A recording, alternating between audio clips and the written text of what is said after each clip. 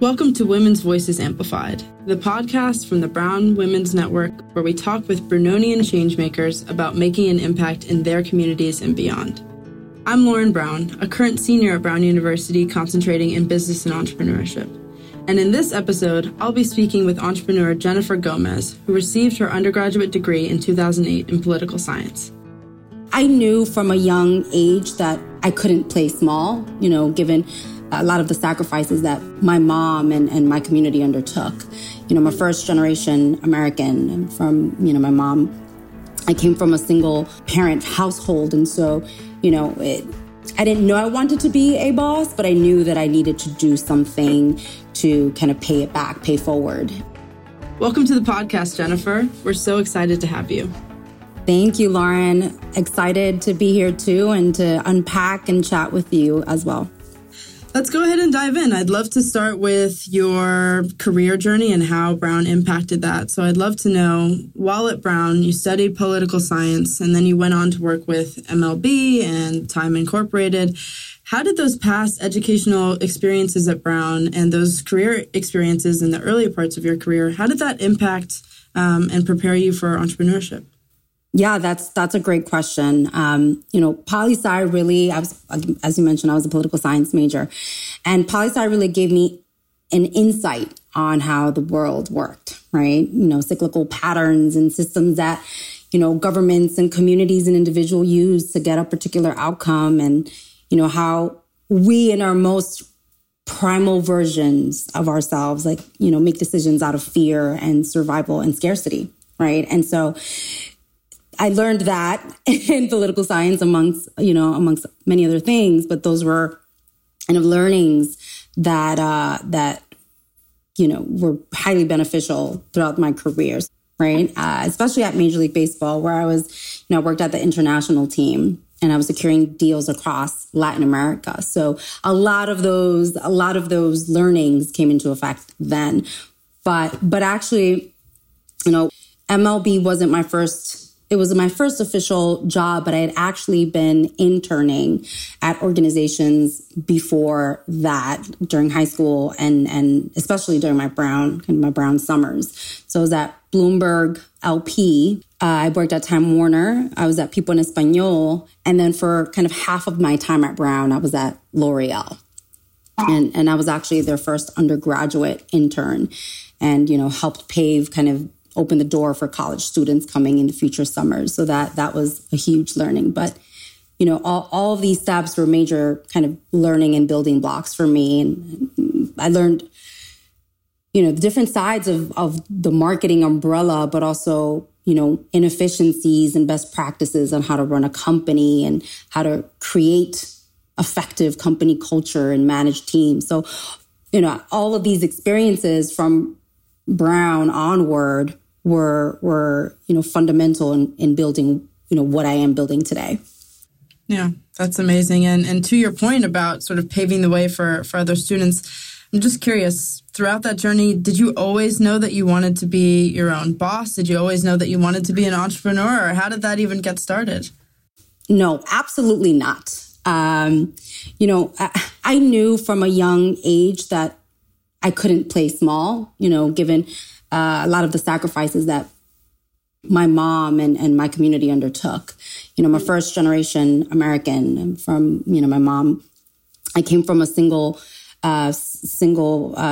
parent household. And so, I didn't know I wanted to be a boss, but I knew that I needed to do something to kind of pay it back, pay forward.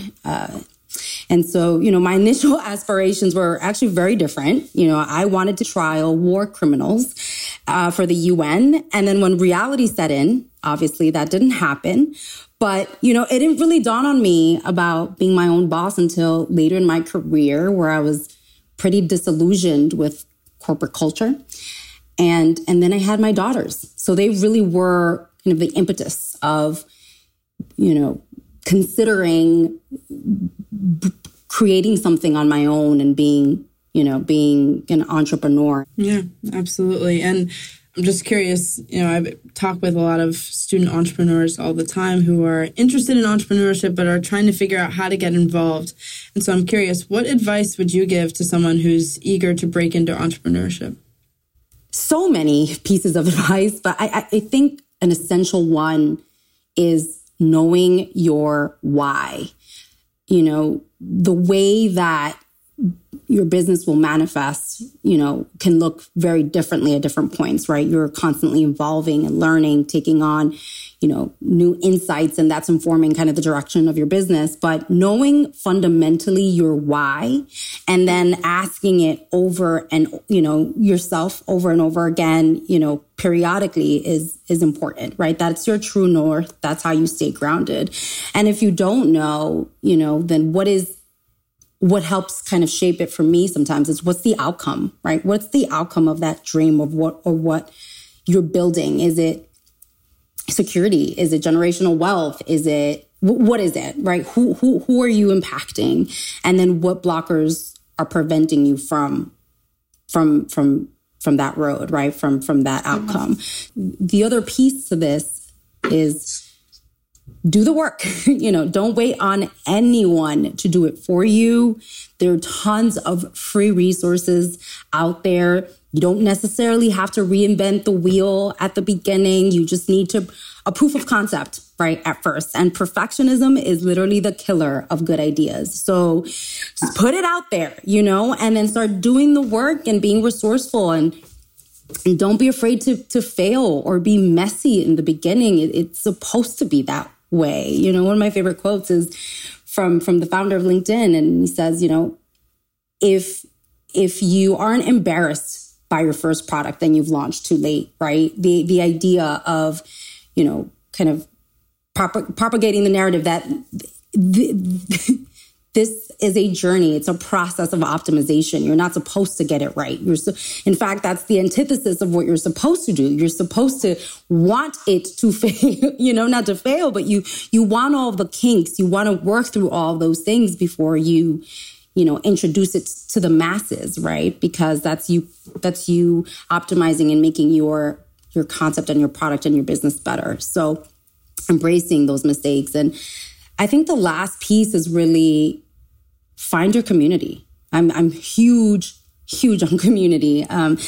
Community for mentorship, for advice, for support. You can start with your immediate circles. Brown has been an endless kind of fountain of resources for me, personally and professionally and in my entrepreneurial journey. And, you need your circle of founder friends and people who kind of understand that journey. It is overwhelming at times. And so you're dealing with so many demons you had no idea existed, right? Those are things coming into your out of your subconsciousness when you're building a business. And so having those key figures, those friends, those founder friends to kind of ground you is very, very important part of the journey. So that's it. Commit, be disciplined, and have follow through. And that's it. I love it. That really resonated with me. And I agree that community is usually a huge part of that building experience. Also because you're under a lot of pressure. You're constantly putting pressure on yourself to do cool things and to make great solutions. But your first try is never going to be perfect. And I am definitely a perfectionist myself. So I take that advice to heart. Don't do it, Lauren. Don't do it. But to that end, let's talk a little bit about your company. You have a company, it's called OneKin, and it's a curated online marketplace that's aimed at showcasing small businesses of color. So I'd love to hear a little bit about what your inspiration was for starting OneKin and what need is it fulfilling? Yeah, so my business partner, Marvin Francois, and I, we're incredibly passionate about building and investing in disenfranchised communities and, leveraging technology to help solve for a lot of these wealth and opportunity gaps. So our focus on small businesses is very strategic. And it's really based on this fundamental belief that small businesses are a reflection of, the ingenuity of their respective communities, and by providing them with tech solutions to grow, that we're really empowering them to have community level impact, right? And, essentially affect widespread socioeconomic change. So, we know it's been demonstrated communities flourish when small businesses flourish. And for BIPOC business owners, they act as economic spigots in their neighborhoods, right? And the pandemic delivered a really hard blow to this demographic and those consequences. And their erasure really comes with consequences like loss of jobs, community development, economic opportunities. So our first product launch, our first kind of consumer-facing product was a curated marketplace, online marketplace for BIPOC retailers. And that was really predicated on, the lack of visibility that that BIPOC businesses had in spaces like Amazon or, in retail in general. And so, now there's, after 2020, the racial reckoning and awareness and all these movements. Now there's conversation, right? Widespread conversations that these organizations are doing, and you have initiatives like the 15% pledge, and that are encouraging and pushing organizations to diversify their offerings. But when we launched the marketplace, there weren't too many places where you can find BIPOC businesses, small businesses, and learn their stories, right? That storytelling was a big piece of ours because so much of appeal of these small businesses was their consciousness, their journey, their craftsmanship, all of these things. And so we were very intentional about integrating their stories and their identities and, all of these layers into the marketplace. And then during that time, we again, learned so much of the pain points around small businesses, their selling cycles, their needs as the world changed. So that really informed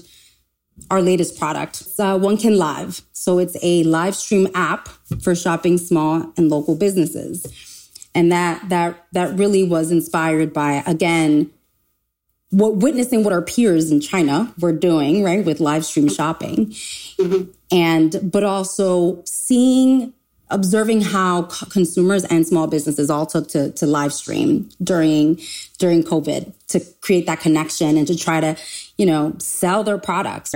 We're doubling down on storytelling, and the small businesses can connect directly with consumers across the country.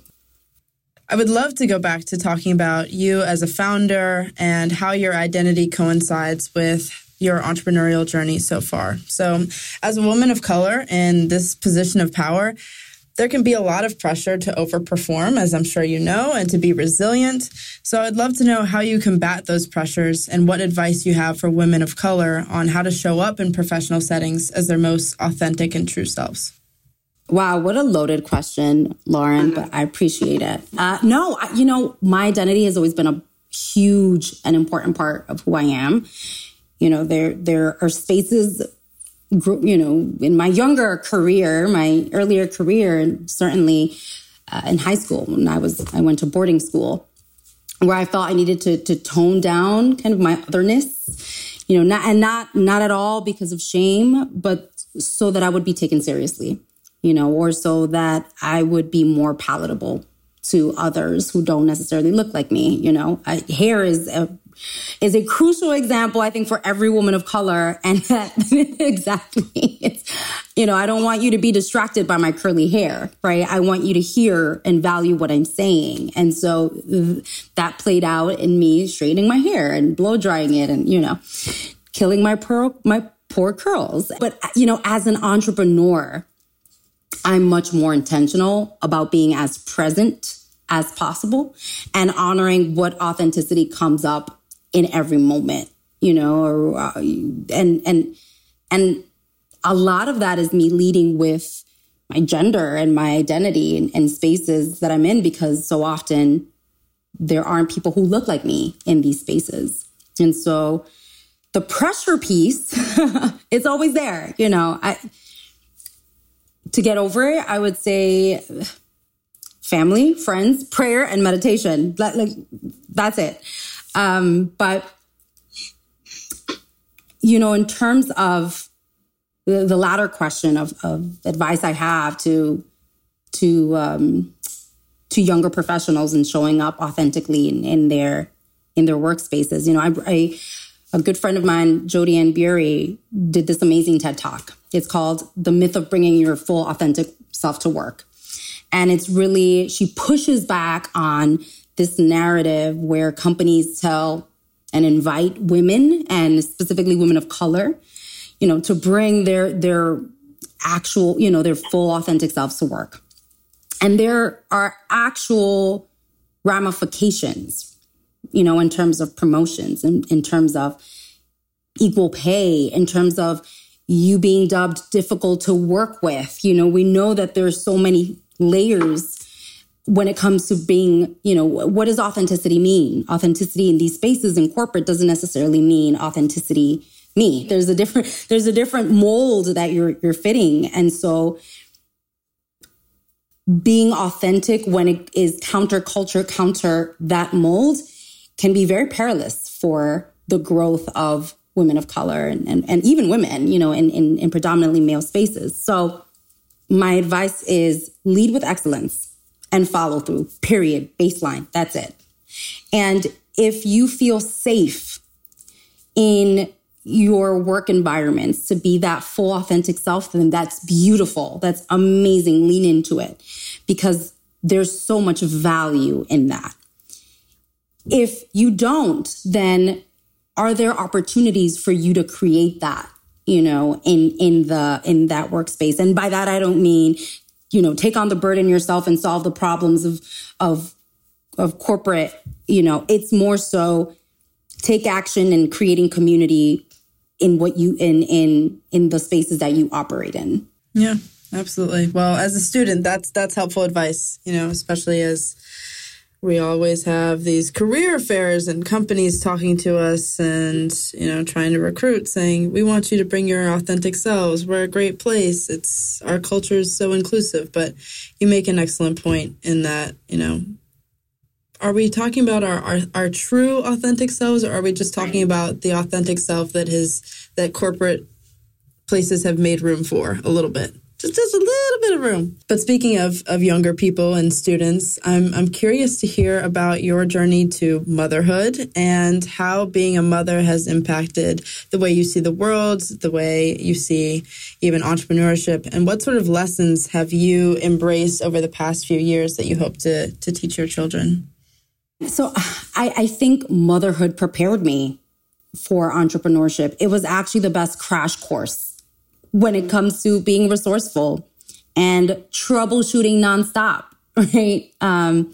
Being compassionate and patient, you know, and the messiness of it all, and being okay with not, you know, you're giving your 100%, but that 100% maybe 20% of what you normally give, and being okay with that, right?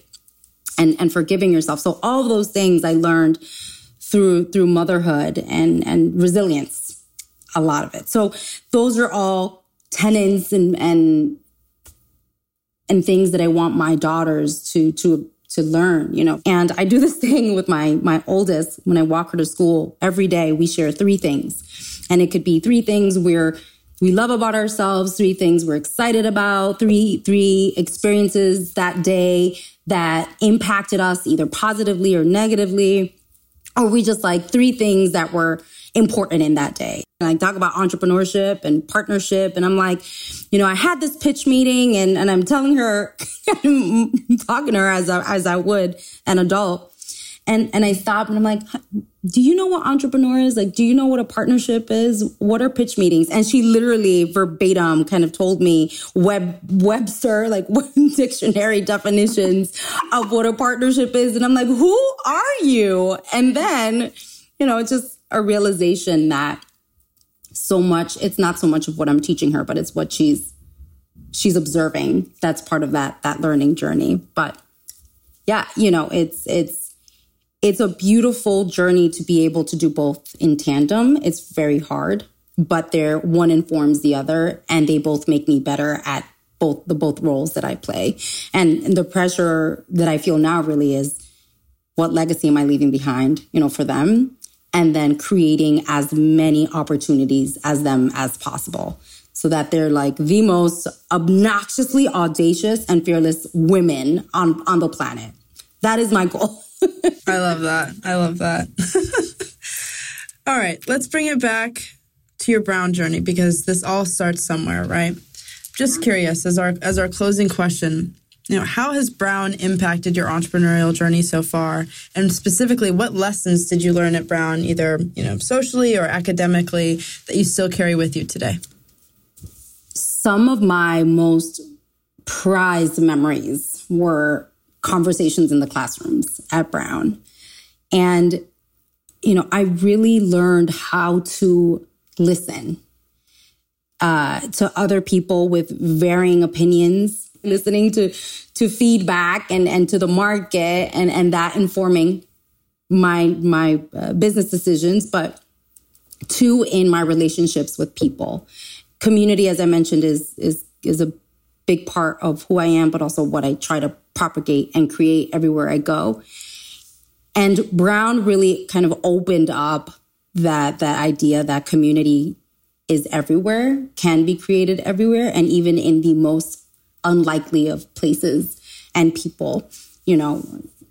Gosh, I think about, my conversations in like my African literature class with Professor Dennison, or like political theory with, Professor Tomasi. Alan Zuckerberg was one of my favorite teachers at Brown. I took a course with him, Palestine and Israeli conflict. I'm talking years ago now. And he passed away, which was a very sad moment for me. But, I'm in a class with people who have a stake in either side of the conversation, right? And then there's this Dominican from Brooklyn who's just happy to be here and like wanting to have conversations. I have no stake in the game. So I'm there to learn and to offer my kind of objective opinion. But we lost so much of that now. The country's very fragmented, and we forgot how to have conversations amongst ourselves and with people who don't, who don't come from the same kind of line of thinking that we do.